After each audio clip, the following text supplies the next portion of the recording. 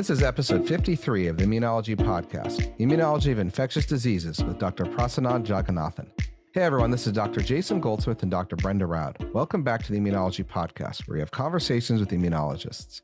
The Immunology podcast is brought to you by Stem Cell Technologies, a global biotechnology company supporting life science research and fostering communication and collaboration in science. If you enjoy the Immunology podcast, please rate us and leave us a review. We're always looking for feedback on how the podcast can be improved and for suggestions on guests. Today, we have Dr. Prasanna Jagannathan from Stanford University on the podcast to talk about his research on the human immunology of infectious diseases. We've also got our usual roundup of recent highlights in immunology news coming up, but first, only 2 days until Immunology 2023, the annual meeting of the American Association of Immunologists. Jason and I and the rest of the Immunology podcast team will be attending the meeting, and we can't wait. Make sure to stop by the Immunology podcast booth in the exhibit hall to win some prizes and learn how your research could be featured in an upcoming episode. Learn more at www.immunology2023.org. And please, let's see you there. hey, so I get to finally meet you in person after our last failed attempt. I know. I'm so excited, Jade. I'm so excited. It's going to be a lot of fun. I'm definitely looking forward. And it's a jam-packed session. Have you been over the program? No, I'm going day by day here. So I fly out to Digestive Disease Week ahead of this recording. And then from there, I have a day in DC to recover and have work meetings. And then I'm going to pick out all the things in the program I'm going to do. And then I'm going to be at Immunology 23. And then after that, I'm going to a microbiome summit in Rutgers. So my family is not real thrilled with me right now. No, someone's going to be away. It's like a sailor. He leaves for weeks at a time. Well, but it's going to be fun. I've been looking at the program and I have to say it's hard to choose because there's so many parallel sessions. I'm getting a little bit of analysis paralysis right now. Well, the good news is there's two of us. True. We need to divide and conquer, don't we? But I would be remiss to also mention other good news is the drug I've been working on for the last 2 years was approved. Congratulations.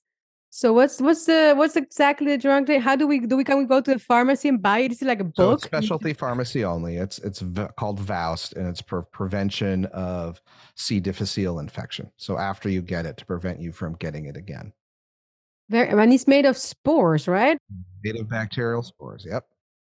Very nice. Congratulations, dear listeners. You don't know because you're not in the behind the scenes, but I have been hearing about the progress of these particular item for months. And, it's a lot of work here from, looking at it from the other side and just trying to support here my good friend. But man, Jason, that's a lot of work, wasn't it? It was a hairy few months, but now there's all smiles. Well, congratulations. I hope you got a nice bonus for that. I hope so too, but relax, get to go to Immunology 23, hang out in DC with some awesome people. It'll be a good time. It can be a good resource if any of our listeners is also interested in pushing a drug through FDA approval. You have it all fresh in your mind, don't you? That is very true. Talk about all those biopharma experiences. I guess we got to start talking about drugs and papers and stuff. So I'll start with a drug. So this one is methotrexate suppresses psoriatic skin inflammation by inhibiting neuropeptide transporter SLC46A2 activity. I'm sorry, folks, if I cough a little bit. I'm getting over a really bad case of laryngitis and had to bite the bullet on antibiotics recently. So it's an immunity, came out April 27th. First author is Ravi Bahadarwaj, and last author is Neil Silverman. So high level, I'm gonna go into intracellular pattern recognition receptors. So the NOD family, right? You got NOD1 and you got NOD2. And just for those who reminder, if you get one of these neuropeptides or peptides that can get intracellularly, pulled in by a cell, so kind of like toll-like receptors, they also involve MyD88, but these are intracellular receptors. You've got NOD1 and NOD2.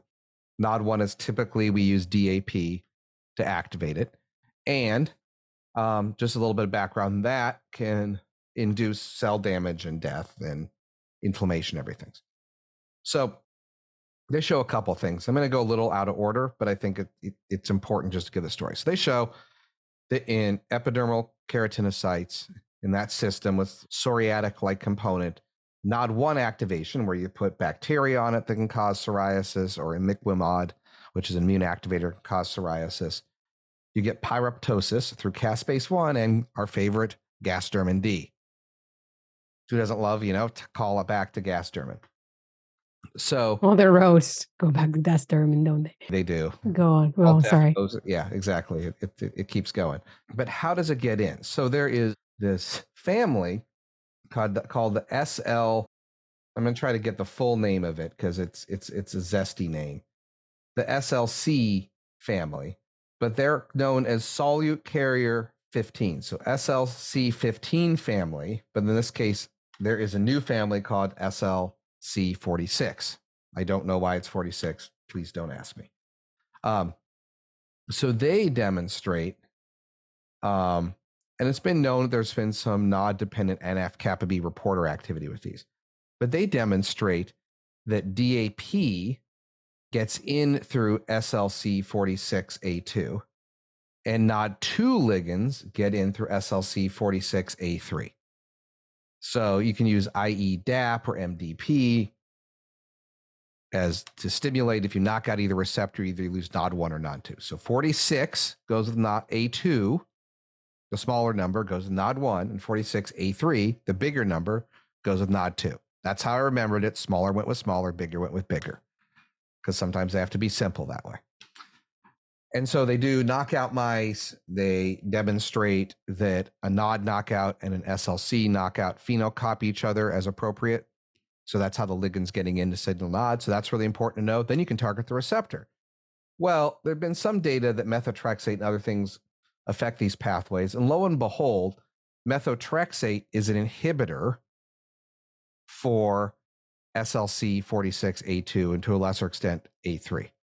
And they show this with a bunch of immunofluorescence experiments showing that this, marked chemical can get in. If you put methotrexate, it does not get into the cell.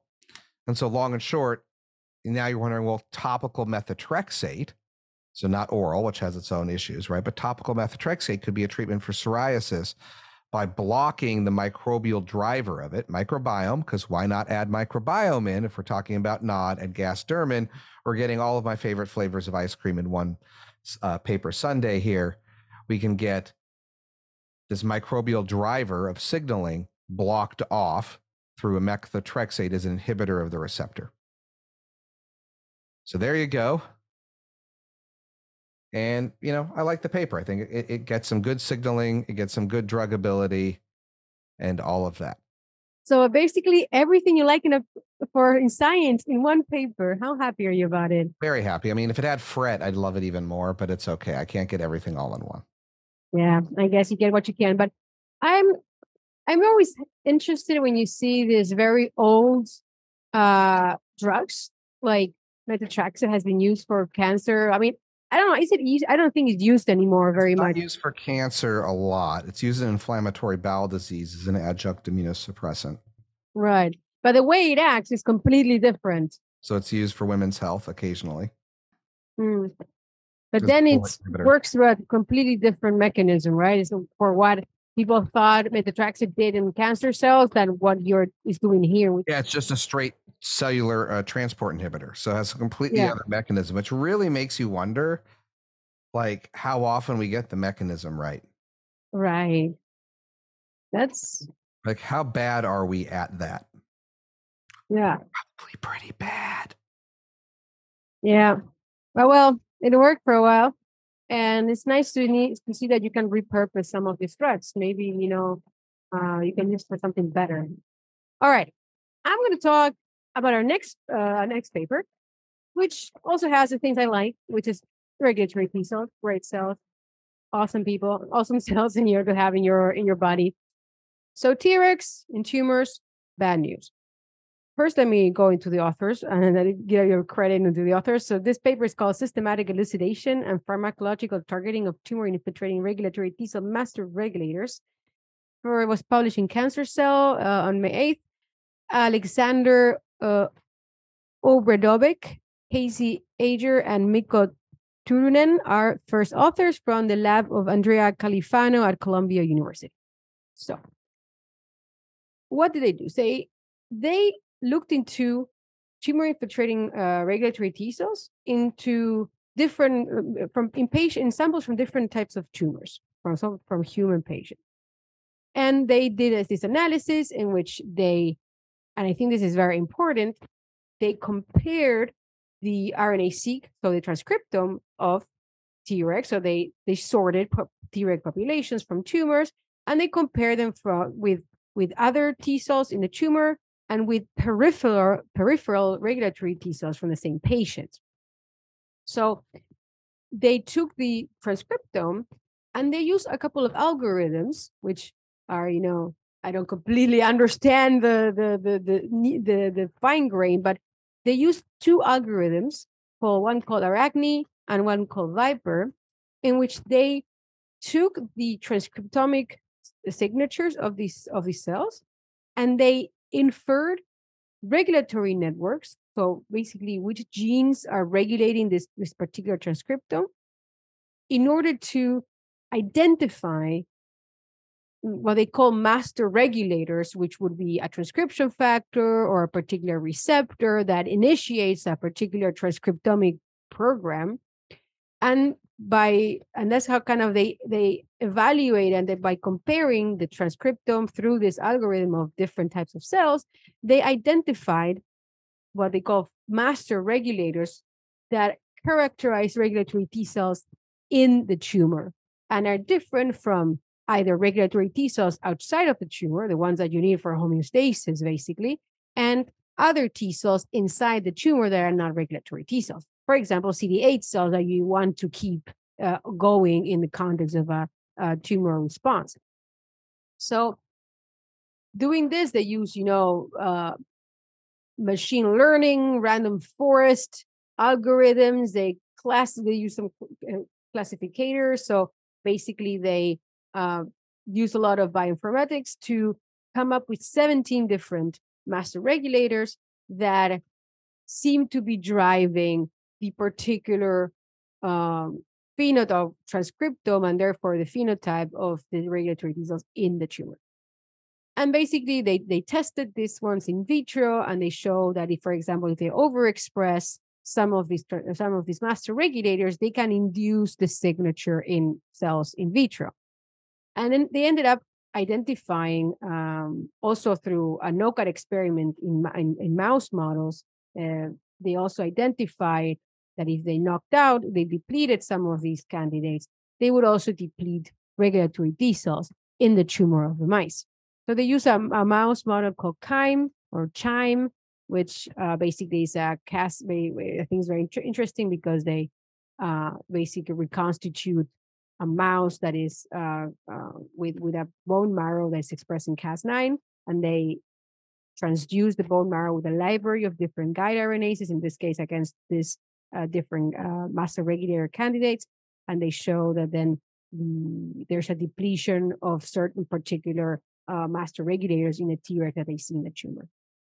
And they come up with one. There's a couple of top hits here, but I think the one they focus on the most is an enzyme called TRPS1. And TRPS1 it really comes up in their analyses, and they show that by this particular gene is a transcriptional repressor, and which didn't really have a previously known function in T cells. So their top candidate from this analysis is a gene called TRPS1, which is a transcriptional repressor that didn't really have a known function in T cells. So they were very happy that they found something that was truly unknown. And they kind of show that by depleting TRPS1, it does really negatively affect the Tregs in the tumor infiltrating regulatory T cells, while it doesn't affect either peripheral Tregs or other T cells in the tumor. And I like this about the paper. I think it's very important to look into the kind of how transcription factors go beyond the transcriptome and to trying to understand like the dynamics that this transcriptome brings. But then this paper has a second part. And here I find a little bit of, I have a little bit of an issue with it because it feels like two separate stories that the only thing they have in common is that they're looking into regulatory T cells in the tumors. So they find this compound called gemcitabine, which is used for cancer chemotherapy. And they also show that by using low dose of gemcitabine that is below what is used for chemotherapy, this actually seems to target specifically regulatory T cells in the tumor. And together with anti-PD-1 treatment, it really induces tumor rejection in their MC38 mouse model. They also suggest that this is through, to some extent, is targeting the regulatory network that stems from TRPS1, but I'm less convinced of that from their data. So that's why I feel like sometimes they don't feel very connected, these two stories. But I think in any case is a very interesting result that they have. So master regulators from using these fancy algorithms from their transcriptomic data, and a new compound that we already used, like methotrexate, we're repurposing an old friend. Yeah, I think that it's interesting that it so specifically targets a subpopulation. I wonder, there's got to be something like pharmacokinetic or dynamic going on. It's like preferentially making them go in. Do they ever solve why it's so exquisitely just that subpopulation? Because that's weird to me. Well, I guess that we know that Tregs in the tumor, or like they're quite activated, and we know that they have certain markers, or they have certain proteins that are expressed that are different to the ones in the periphery. Often Tregs in the periphery have a less activated phenotype. So I am not that surprised myself. There have been other proteins. I think a good example is CCR8 that has been associated with Tregs in the tumor. It doesn't seem to be necessary, but they do seem to express this chemokine receptor to levels that suggest that depleting CCR8 might actually help reduce Tregs burden in tumor. So I'm not that surprised. They're just, but I would, yeah, it wasn't easy to find, but I'm not surprised they exist. This regulators. Interesting. All right. Well, to continue discussing regulation, I'm going to talk about dynamic chromatin accessibility licenses STAT5 and STAT6 dependent innate light function of Th9 cells to promote allergic inflammation. Nature Immunology, April 27th. First author is Aaron Sun. Last author is Daniela Schwartz. So this paper has a lot of detail. I'm going to try to distill the high level. So IL-9 is a cytokine produced by Th9 cells as a major driver of allergy responses and in multiple systems. And so they use some of those models here. But what's weird about it is that Th9 cells aren't stable. You can barely generate them in vivo. And like once they start making or IL-9, they drop off over time. And one caveat for this whole paper is mice are more unstable than human for all of these studies, but they find the same thing. And so they do an exploration and really they determined that it's actually bystander activation. So they purified the cells, they get them to produce what they want.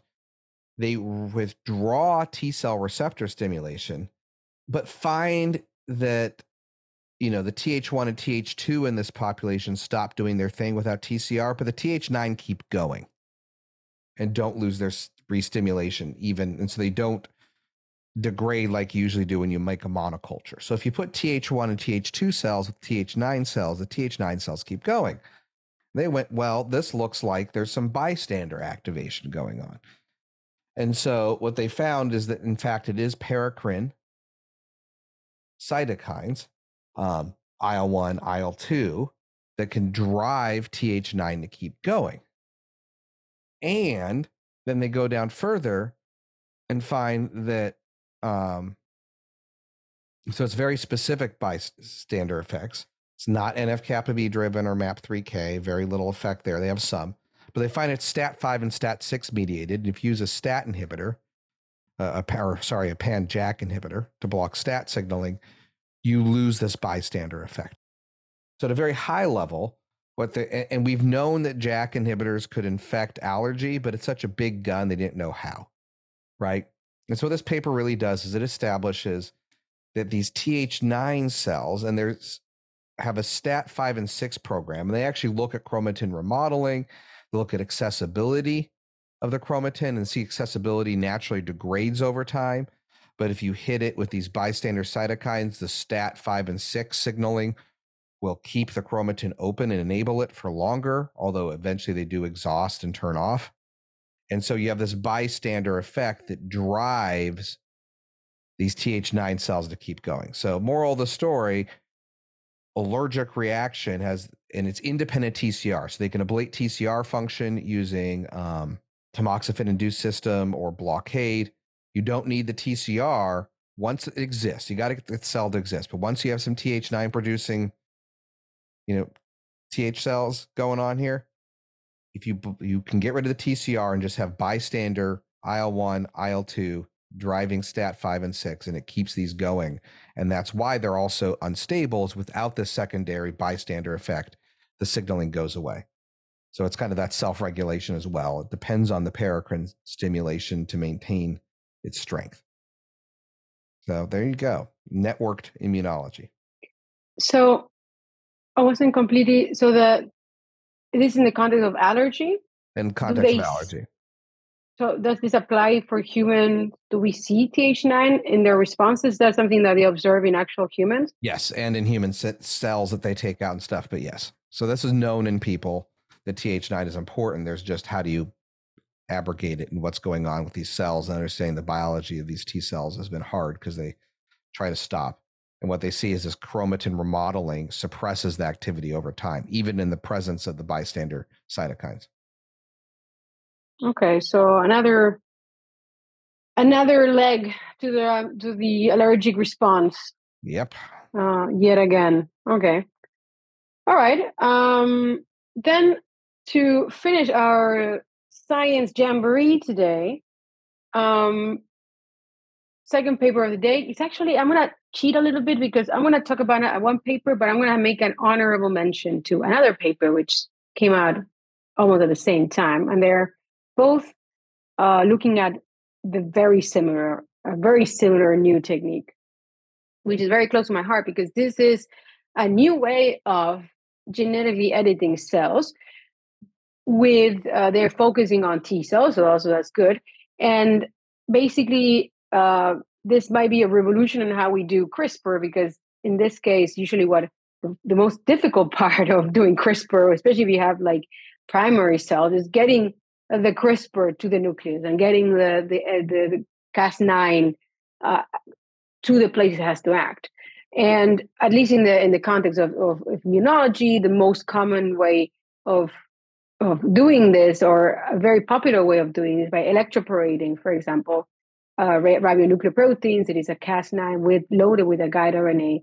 You electroporate cells, like, for example, T cells, and then you get the RMP, the Cas9 inside the cell. And then these RMPs are engineered with nuclear localization signals that will send it to the nucleus where it has to act.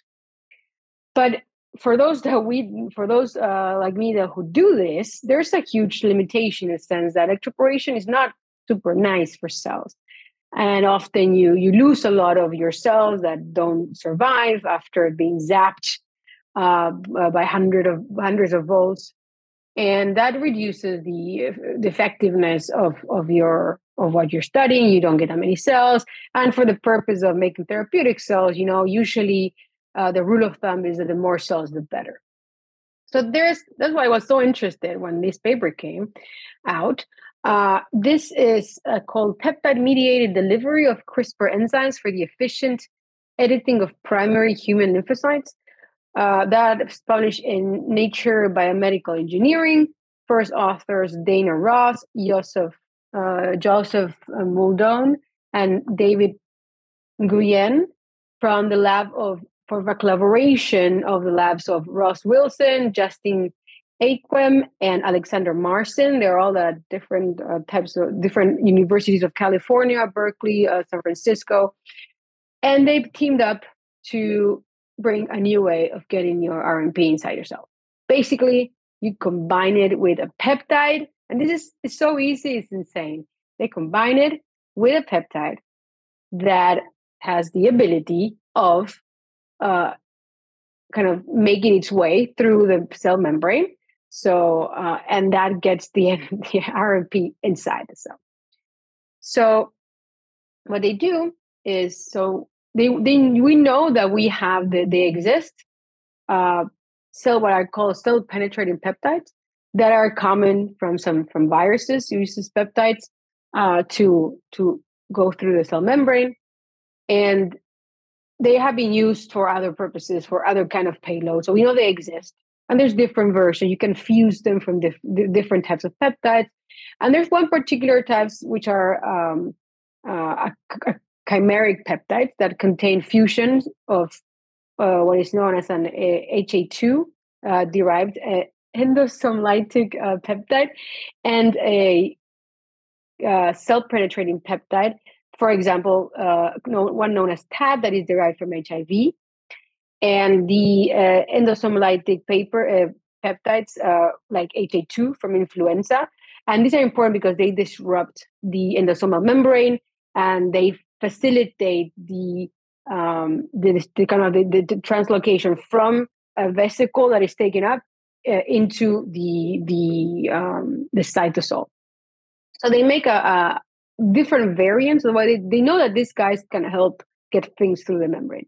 So what they start do, they make a lot of different variants, and they end up finding a particular combination of amphiphilic peptides that allow the RNPs to get into the cell. So they test 37 different variants, and basically they found one characterized by a sequence A5K sequence that really does the trick and allows you to get the RNP inside the T cell without having to electroporate or use a virus for that matter.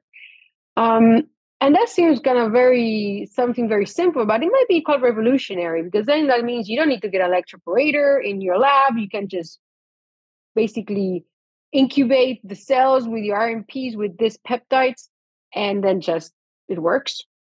So it works fairly well for knockouts.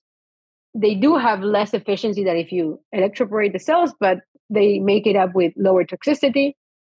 They show that they can do sequential treatment, so they can knock out different genes in sequence. So they do one, then a couple of days later, they do one other round with a different gene. And this prevents having different double strand breaks at the same time, which might result in translocations or weird things happen with the genome. So they reduce that risk by doing it sequentially, which you cannot really do with electroporation because the cells don't survive. And they show that this works for B cells, T cells, and K cells with different rates of success. They even show that you can combine it with a viral vector, such as an adeno-associated viral vector, to make a knocking. Again, in general, the efficiencies are lower than if you do it with electroporation, but you get more cells. So, depending on what you're looking for, this might be the thing for you. And I think what's also very important is that they do some phenotypic analysis and suggest that really the perturbation of the phenotype of the cell is minimal compared to what electroporation does to cells when it comes to extracellular markers. And they do a bunch of analyses and really suggest that this is much more gentle on the cell. So very interesting. And then I just want to shout out to another paper that was also published. This was in Nature Biotechnology the day before. This one actually, I should discuss this one more, but this is first also Zhen Zhang from the corresponding authors are Junwei Shi, Shelley Berger, and John Wary at University of Pennsylvania. And basically they reach a very similar conclusion. They start with a slightly different approach because they don't use regular Cas9. So I think also what's very important of the previous paper is that they just use Cas9 protein that is available commercially. Nothing special. You just add the Cas9, and on top of that, a peptide that you can buy. These guys, they start already modifying, made a modified version of the Cas9 in which they add a TAT sequence to it to make it kind of already self penetrating the RNP itself. And they show that on top of that, they need to add a peptide that contains a TAT sequence as well to improve the efficiency of the whole system. But in general, they also reach the conclusion that by using these peptides, you can really kind of even replace the need of having to electroporate the cells. They don't do like the previous paper, like a side-by-side comparison with electroporation, which I would say is a standard in the field at the moment. But they do make a really strong argument that this also works with a slightly different peptides, slightly different conditions, but the idea is the same. So very interesting new development in the field. We'll see how other labs are going to start replicating. I'm pretty sure many are going to jump into the no electroporation wagon, and we'll see how that goes. So do they have to covalently link the peptides, or they just get surrounded by the peptides and they serve as a carrier?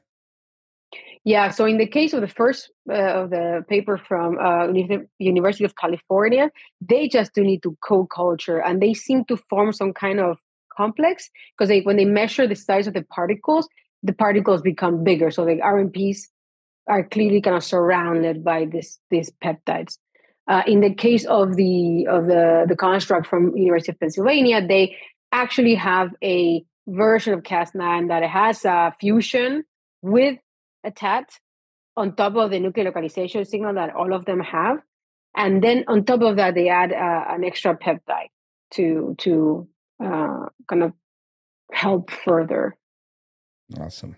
All right. Well, we're going to see each other very soon here.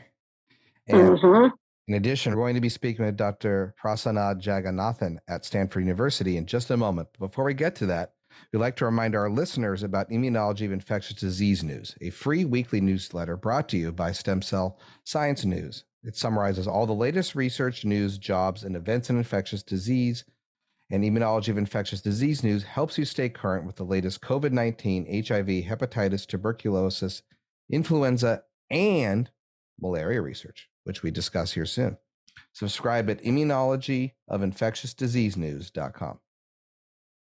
Welcome, everyone, to this week's episode. We are joined by Dr. Prasanna Jagannathan. He is an assistant professor of infectious diseases and microbiology and immunology at Stanford University. And he's going to talk to us about his research on malaria, also maybe on COVID, and a little bit about his very interesting career path that I hope that we can discuss today. Thank you so much for joining the Immunology podcast. Thank you, Brenda. Thank you, Jason. Thank you for being here. First, diving into your research, I am very interested in and also I think malaria is such an important research topic. But I wanted to ask you something. I noticed from your CV, from your experience, that you started your studying religious studies at the University of California, and then you went on to medical school. Maybe I am not the only one to think that's quite a curious career path, and I was wondering maybe you can share with our listeners, how did that transition come to happen? Yeah, I mean, sure. I'll try to be brief, but I think one of the amazing things about the American educational system is that it allows you to take detours in your education and take some unusual kind of career trajectories. And so, I started at the University of California, Berkeley as an undergraduate. And when I started, I initially thought I was interested in science, but I was very, when I went into my first chemistry class of 800 students, and I was sitting in the very far back, it was very intimidating. And I found it very difficult actually to kind of engage with science as an undergraduate. And during my first year at Berkeley, I took a religious studies class. It was a religious studies upper division class in South Asian religion. And for me, as an immigrant, as a child of immigrants, it was kind of a beautiful introduction to a college life and exploration of identity. And I just fell in love. I fell in love with the critical kind of thinking aspects of thinking about not just kind of my religion, but kind of religions of South and Southeast Asia. Thinking about the kind of political economy of religions, and it was really, you know, something that happened kind of very early on when I was an undergrad is just kind of exploring that identity myself, as well as that, you know, a space that allowed me to really think critically. So I spent during my junior year, I actually lived in India for a year, and I studied South Asian religions. During that period of time, I actually got the opportunity right next to where I was living. There was one of Mother Teresa's homes for the dying and destitute, and so I got to volunteer there as an undergraduate. And for me, you know, that kind of was the first time in my life where I realized, you know, that I really wanted to do. I really wanted to spend my life working in an applied way, and to address, you know, especially social inequalities that are important in our times. And so when I came back, actually after that year, I refocused. Actually, before I went to medical school, I actually taught high school. I was a high school science teacher. I did it through Teach for America, and taught high school science in Southern California and Los Angeles. Spent a few years doing that. That was actually the hardest thing I've ever done in my life. That was the most challenging profession. I have an incredible respect for teachers through those experiences. Like through that, realized that I could potentially make a big impact through healthcare. And so I actually decided to go to medical school and went to medical school after that. I'm so glad I asked. That's such a wonderful career arc. It's fascinating. It's really, really interesting. So, having gone through med school myself, I know sometimes there's defining moments in your life or a defining story or something that makes you go, either that's what got you to med school, or you keep remembering while you're in med school when you would rather quit and open a coffee shop at certain points. From your travels and your experience teaching, is there any one such thing that stuck with you kind of as that beacon when you went to med school then on? Yeah, I mean, there's two things. One, I always think back to this, you know, so I was a religious studies major in undergrad. You know, I really never held a pipette. I wasn't really, you know, I never worked in a lab as an undergrad. And I went to medical school, and I actually went to medical school and had the distinct privilege of being able to work with Partners in Health, and Paul Farmer, who passed away last year, but I was really fortunate to have those opportunities to work with that organization and think about kind of the social determinants of health, and think about kind of our role as providers of health in, you know, kind of addressing social inequality and social injustice. Specifically, you know, I was interested in kind of the nexus between social justice and infectious disease, because there's such an important relationship there. And but I remember early in medical school listening to a lecture by Bruce Walker. I don't know if you know Bruce Walker, but he is a professor at the Reagan Institute at Harvard, and just a wonderful physician scientist who's, you know, spent, you know, his career studying the human immunology of HIV infection. And he gave just a very compelling talk when I was, I think, a first-year medical student. And for me, that was one of my first times thinking about the potential of the human immune system. And so I decided actually to take a very different trajectory in medical school. I actually took a year off in med school, and I joined the Howard Hughes Medical Institute NIH Research Scholars Program that was actually run we were housed in the cloister on the campus of NIH. And I spent 18 months there in the lab of Mark Connors and Steve McGillis, who are also kind of human immunologists, and think about CD8-mediated control of HIV infection. And for me, that was my first experience holding a pipette. It was my first experience asking a hypothesis, a true hypothesis. It was my first experience failing in a research experiment. It was my first experience of having, you know, of of being successful in an experiment as well. And that for me was, just completely career altering. I just fell in love with research after that, and I fell in love with the idea of asking questions. I fell in love with the potential of the human immune system. And for me, with my winding kind of path through, religion and social justice, it again took yet another turn, and I became fascinated with, how we could potentially harness the immune system to address really important problems that face us. I guess that probably your current focus in your lab of malaria and your collaborations, you have a lot of collaborations with people in the ground in Uganda in particular, if I understand correctly.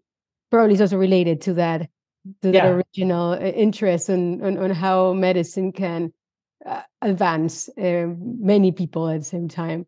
Can you tell us a little bit about what your lab, now we can asking more about your science and your research. What is your lab focusing in when studying malaria? And also maybe you can tell us a little bit about how did it come about studying COVID as well as part of your research? Sure. Yeah. So when I was in my clinical training, I did my clinical training in internal medicine and infectious disease at UCSF. And during my clinical training, I had the opportunity to go to Uganda. Well, actually, one of my residency attendings. So these are the people that help us learn about how to be doctors. His name is Grant Dorsey, and at the time he said, "Hey, we're doing this clinical trial in Uganda. You should come and work with us in Uganda and learn a little bit about malaria." And for me, like that, I had really very little. I knew very little about malaria at the time. This was, as a clinical trainee. And so I spent a few months in Uganda, and that's, when I went there, and learned about this disease, how impactful and important it is in places like East Africa, in Uganda, for example, where we've worked, and also like how fascinating a disease it is. It's a disease that we've essentially evolved with. I became really excited about the possibilities of working in the context of malaria and asking important questions about naturally acquired immunity to malaria. And in places where we work, for example, in Eastern Uganda, kids get infected over and over with malaria. So when they're young, when they're less than 5 years of age, for example, some kids, on average, kids are getting malaria 4, 5, 6 times a year. Just a ton of malaria, and every time they get malaria, they're at risk of dying. They're at risk. They're sick. Their parents or their guardians have to bring them into the clinic to get them treated. They lose work. It's an incredibly impactful disease. It's really unlike any disease that we deal with. For example, in North America and Europe, for example, and so the societal impact is really profound. But what's also fascinating about malaria is that it's a disease that, with repeated exposure, children are eventually able to tolerate parasites without developing symptoms. And this is uniform, such that, like, if you go to school-age children, for example, and you test them for the presence of malaria parasites in places where malaria is highly endemic, almost all school-age children will have evidence of malaria parasites, but they just won't have symptoms. Similarly with adults, they'll have lower levels of parasites that might not be detected by microscopy, that need to be detected by PCR, for example, but you can detect parasites in almost everybody. And so it's this disease where when you're very young, you get sick over and over again. But if you survive those early life challenges, then as you get older, you're able to tolerate parasites without symptoms. And so this was fascinating to me. This is fascinating to us as malaria immunologists, thinking about the mechanisms by which the immune system actually evolves this capacity to tolerate parasites without symptoms. And so that's the main thrust of our lab, is really trying to understand, what are mechanisms that actually facilitate the development of asymptomatic parasitemia, and then the other question that we have as a lab is, how does intervening, for example, with highly effective preventive interventions like chemoprevention, for example, how does intervening early in life impact this acquisition of naturally acquired immunity or exposure-dependent immunity? And so those are kind of the two series of questions that our lab has really been focused in over the last several years. I wanted to hone in on that bit now a little bit. You had mentioned with this focus, how early exposure changes things. And if I was reading your research right, and correct me if I'm wrong or elaborate if I'm on the right path, part of it matters that it's a kid being exposed, right? If you were just to hot drop an adult in at age 30 and expose them to malaria a bunch, they're not going to get the same pseudo tolerance to in the same way that you get if you started with as a kid. So if that's correct, or if not, put me on the right path. What is it about that childhood immune system that's different, that's enabling this? It's a good question. There actually are not great examples of experiments where we actually take adults and repeatedly expose them. Um, um, there were forced experiments in the 1940s and 50s of prisoners, to treat syphilis, and so we actually experimentally infected prisoners. And there's some data from the 1940s and 50s that over the course of repeated infections, the fever threshold, or the temperature that was experienced by these individuals actually declined with repeated exposure. There's actually now some controlled human challenge experiments that are actually testing this. In Edinburgh, for example, they're actually testing in adults what happens when you repeatedly infect an adult, and are finding very similar things, that with repeated infections, adults also eventually acquire this capacity to have asymptomatic parasitemia. And so I do absolutely agree with you that there's something that's somewhat unique about the developing child immune system, or the infant immune system. These infants are exposed early in life. They're exposed to parasite antigens in utero as well. So this exposure kind of occurs very early in their lives. But this process of kind of exposure-dependent immunity, I think, also occurs in adults as well. Can I ask a very basic question regarding how malaria and the disease it causes really works? So, if you have as asymptomatic parasitemia, how bad is that? Because I always understand that the worst part of malaria is the fever and the pain that you get from the immune reaction against it when the parasites are in your blood.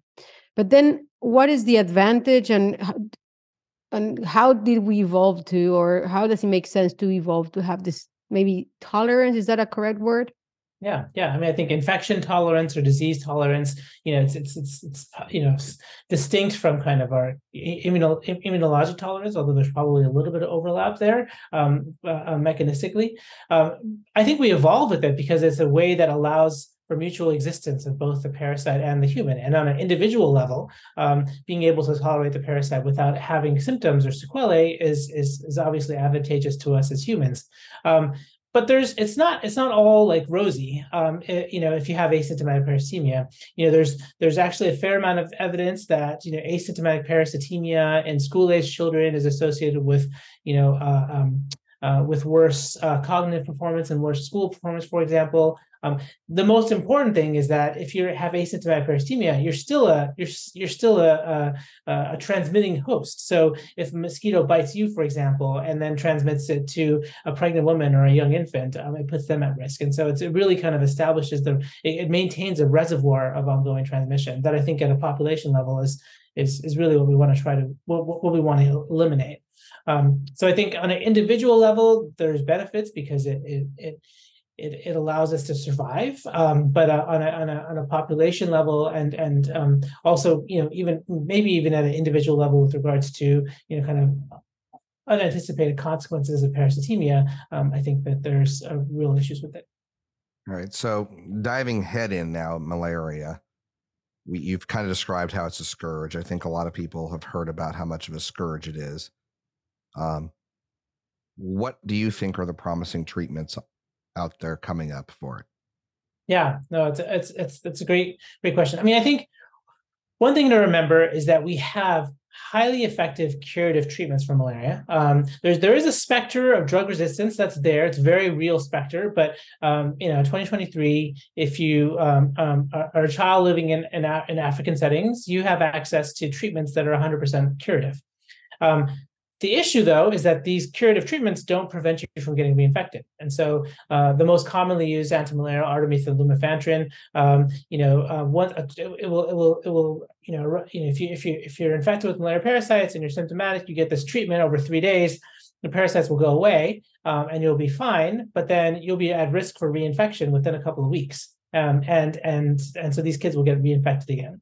So when I think about really promising interventions, we actually are on the cusp, I think, of some incredibly important breakthroughs, and that is really to try and prevent infections from the first place, and or potentially engender a better immune response against the parasite to prevent infections. And so I think there's two kind of classes. One is the vaccines, and so the malaria vaccine that's been approved was approved at November 2021, I think.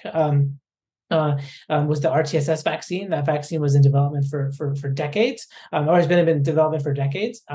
The first phase 3 clinical trials were conducted more than 10 years ago, or were reported more than 10 years ago, and they showed that at least in the first year after a vaccination, children were protected about, it actually had a protective efficacy of around 50%. So not fantastic, but certainly better than any other vaccine candidate that had been tested before then. The vaccine efficacy wanes actually fairly rapidly, such that over a 3 to 5 year period, the efficacy is probably closer to 30%, which again isn't great. But if you think about this idea that kids are getting repeatedly infected, even averting 30% of cases, for example, represents a really big win, I think, for the malaria prevention community. So that's one vaccine that was approved by the WHO, and it's slowly starting to be rolled out. There's issues with production. GSK is not going to provide this vaccine at large scale, but they are committed to providing it in some smaller scales, and then they're also committed to licensing this technology to a company in India, Bharat Biotech, I think, that's going to produce this vaccine. So that's one exciting development. The other exciting development is kind of a second generation or next generation malaria vaccine called R21 that was developed at Oxford. So this vaccine is very similar in ways to RTSS. It's the same antigen. It just has a slightly different ratio of the CSP molecule, which is the vaccine antigen in the nanoparticle in relation to hepatitis B core antigen. And so this R21 vaccine, there's been published results from phase 2 trials that show it to be very effective, about 60 to 70% efficacious in the first year after vaccination. And the phase 3 trial results haven't yet been published, but they were presented a few months ago at a meeting that suggests very high efficacy in multiple settings in phase 3 trials as well. So this vaccine has an advantage. It's in the end, it's going to likely be very similar to RTSS, but it has the advantage that it's going to be produced by the Serum Institute of India, and it's going to be potentially much cheaper than RTSS to produce, at least. Well, at least that's the hope. And so there very well could be a bigger market for R21 to be out there. So I think vaccines is one big aspect that we're all very excited about in the malaria kind of community. And then the other kind of more interesting therapeutic or preventative intervention that I think we're very excited about is this idea is our monoclonal antibodies. And so the NIH, in the Vaccine Research Center, Bob Cedars' lab, developed several years ago a monoclonal antibody, CIS43LS, that they tested in phase 1 clinical trials, found to be very effective in phase 1. And late last year, the NIH Peter Crompton's group tested this vaccine in Mali and found it to be highly protective against infection in Malian adults. And so this was the first generation. This was the first generation monoclonal antibody that was given intravenously. They have a second generation monoclonal antibody, L9LS, that can be given subcutaneously. And that monoclonal antibody is being tested in younger children, both in Kenya and in Mali. And there's a lot of momentum to try to make. It's so effective that there's a lot of momentum to try to make this more widely available and to actually potentially produce it at scale at a cost that's reasonable. I think there's still a lot of logistic hurdles to kind of make that happen, but I think there's a lot of excitement and commitment within the research communities to kind of to translate this highly protective intervention to the field. That is super interesting. I was not aware that the monoclonal antibodies were so advanced They were so promising. I remember discussing the results of the RTSS vaccine trial during my vaccinology course at university. So that's how long it's been since that vaccine has been on development clearly. But it's good to know that now there's better alternatives. New therapies are being delivered in a way. Always malaria is such a understudied, or given the magnitude of the impact that it has on human life, it always feels like it's a little bit understudied. To get to the immunology of this a bit, why is it so hard to gain an immune response to malaria? Like, you get infected, you get treated, you get infected 2 weeks later. That's pretty bad. Yeah. I think there's a couple of different aspects that make our immune system pretty ineffective at kind of dealing with repeated infections. One is that it's a big organism, more than 5,000 genes, lots of antigenic variation. The organism actually has, this capacity to not just have diversity, but also can epigenetically modify the antigens that are actually on the surface of an infected red blood cell, for example, to evade the host immune response. And it's quite effective at doing that. And I think it's some think of it as kind of as a battle kind of back and forth between the host immune response to kind of get at variants and get at these antigenic targets. I think that is very important. I think that there's other things as well. Like, one aspect that our lab has really been interested in is this idea that malaria itself induces an incredible inflammatory response. There's lots of innate immune sensors that can recognize the parasite that actually produce a pretty profound inflammatory response it's likely responsible for the symptoms of infection. And that inflammatory response pretty rapidly engenders a regulatory response as well to really dampen down that inflammation. And the impact of that regulatory response on susceptibility to reinfection, for example, I think is very important. I think a lot of us have been thinking about the role of regulatory T cells, for example, not conventional FOXP3 positive Tregs, but other non-conventional regulatory T cell populations like type 1 regulatory T cells, and thinking about if those are induced, for example, following a malaria infection, to kind of help deal with inflammation, what's the impact in terms of both on antigen persistence as well as the risk of reinfection. That I think is also likely plays an important role in our inability to kind of deal with reinfection following repeated infection.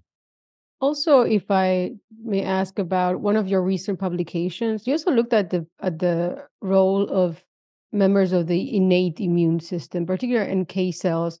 What can you tell us about their role? And I guess, particularly in young children, they might even be more relevant to the protection.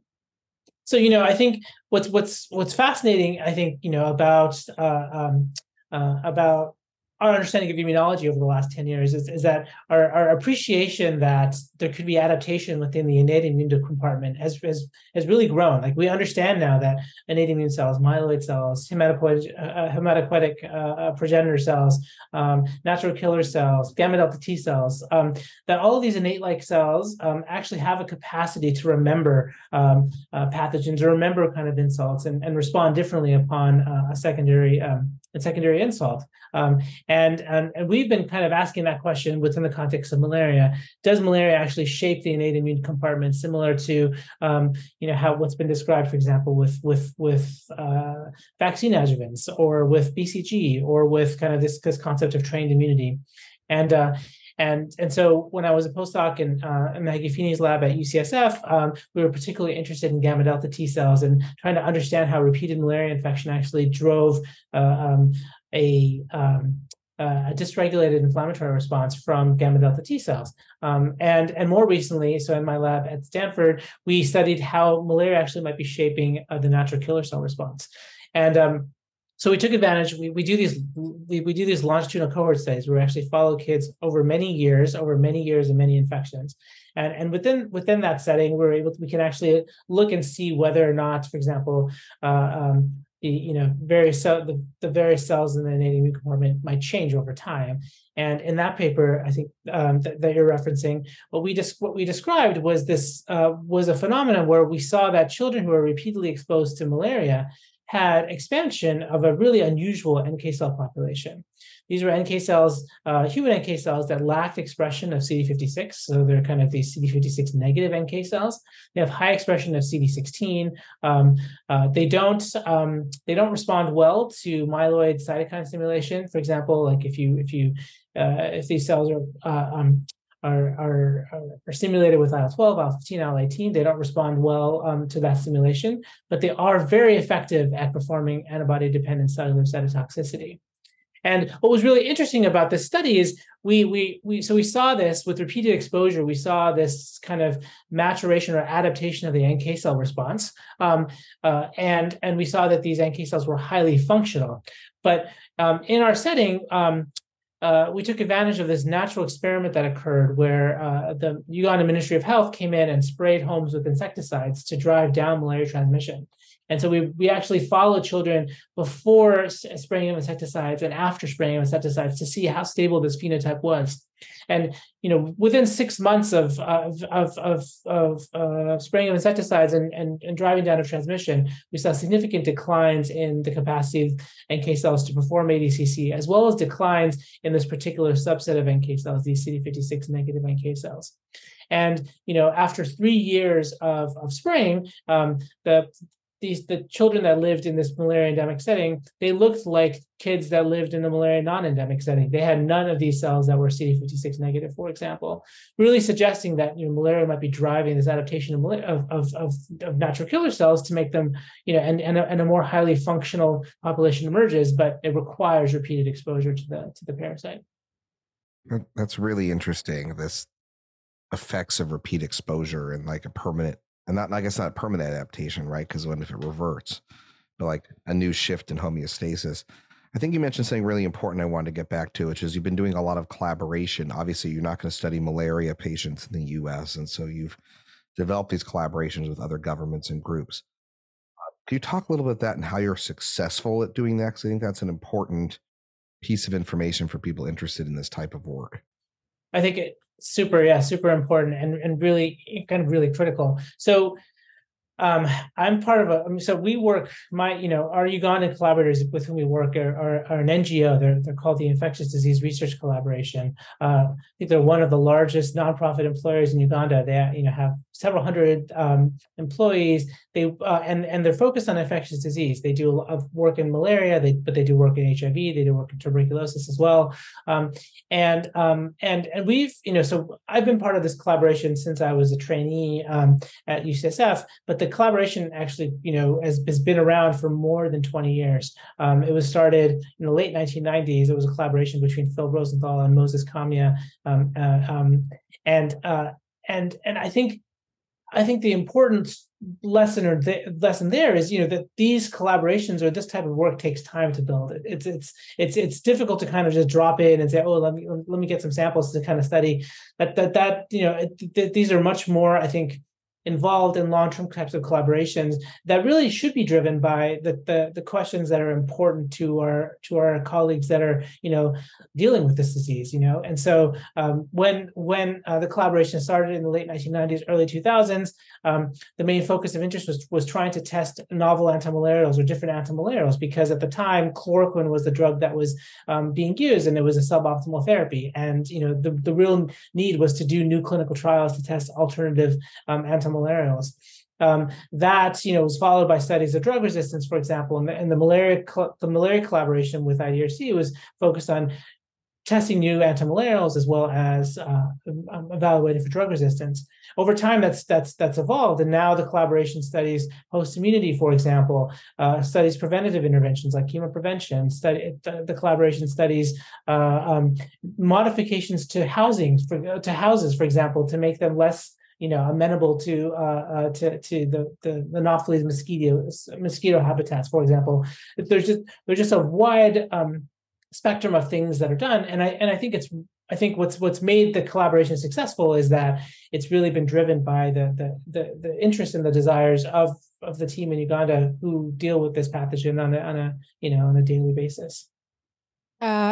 I come originally from South America, so I think it's so valuable to give countries that are less have less advantages when it comes to biomedical research, the chance to contribute to the research of the diseases that affect their own people. And I think it's so important also in the context of these researchers in these countries, that many of them, I assume, want to stay and work in their own countries. They don't necessarily have to leave in order to have a scientific career. So I think it's so important to keep this kind of collaborations and to really help or to really support research done in kind of the global south or outside of the usual places. So that's very valuable.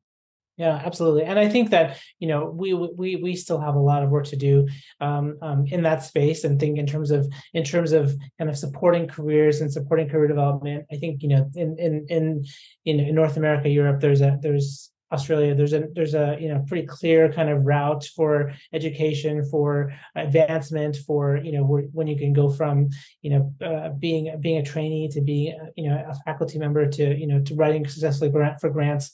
It's that those transitions are much more challenging, and in places like Uganda, where the infrastructure doesn't really exist to truly support that. And I think we as researchers still have a lot of work to do to try to bring those opportunities and real equity in research funding and in research advancements to those settings. Well, that's a very nice, I think, topic in which to kind of reach the end of our conversation. And I would like to ask you, so we like to ask our guests a little question to get to know a little bit better, so our listeners can have more something besides their research. I think we discussed a lot about your career journey. So I think we did learn a lot about you, but we're going to ask you a different question. If there was one hobby that you always wanted to pursue but never have been able to, what is it? It's a great question. I think if there's one hobby that I've always wanted to pursue, that I've dabbled, but really not really get into it, is actually being a DJ. I really enjoy DJing. When I was actually at the NIH in the cloister program, we would have these house parties, and I would love DJing those parties. And so something that the feeling of actually playing music and kind of being able to kind of control a crowd it's very exhilarating. Actually, I'd love to maybe be a DJ. My kids though, they're abhorred. They're like, you can't be a DJ. Oh, kids. Well, I guess you're attending any conference in the future. I think here the organizers, they don't need to get a DJ. They can just ask you. There you go. They'll be stuck with 90s hip hop though. I don't know. At a certain point, that becomes oldies but goodies. But yeah, that's I mean, I would assume that most of us millennials or older would be fine with that. So the younger people, well, they need to adapt. Yeah. Well, thank you very much for coming on. Yeah, thanks for having me. And just a plug. April 25th is World Malaria Day, and so I think this will be after that. But it's just a reminder for us to think about malaria and how bad it is, but then also how much there's a lot of optimism. I think to kind of over the next period of time that we'll be able to really make a dent in malaria around the world. Absolutely. Maybe it's also a good moment to ask you if there's any open positions, or if you're looking for researchers to join your lab. Is there anything you want to publicize? This is the time as well. Yeah, absolutely. Always looking for excited postdocs and students who are interested. So definitely feel free to reach out to us. Our lab website or my email are the best ways to kind of get in touch with us, or also by Twitter. I think our last two postdocs, at least one of them, found us on Twitter. So that's definitely a way to get in touch. Well, listeners, now you know, if you want some very exciting and very impactful research options, then you know who to contact. Thank you so much for joining us. It's been such a pleasure talking to you. Yeah, thanks, Brenda. Thanks, Jason. Thank you. That brings us to the end of our show. Don't forget to subscribe to our newsletter at www.immunologypodcast.com to get the show notes, including an episode summary and links to all the interview and roundup papers. You can also reach out to us on Twitter at @immunopodcast or via email at info@immunologypodcast.com with feedback or to suggest guests. See you next time.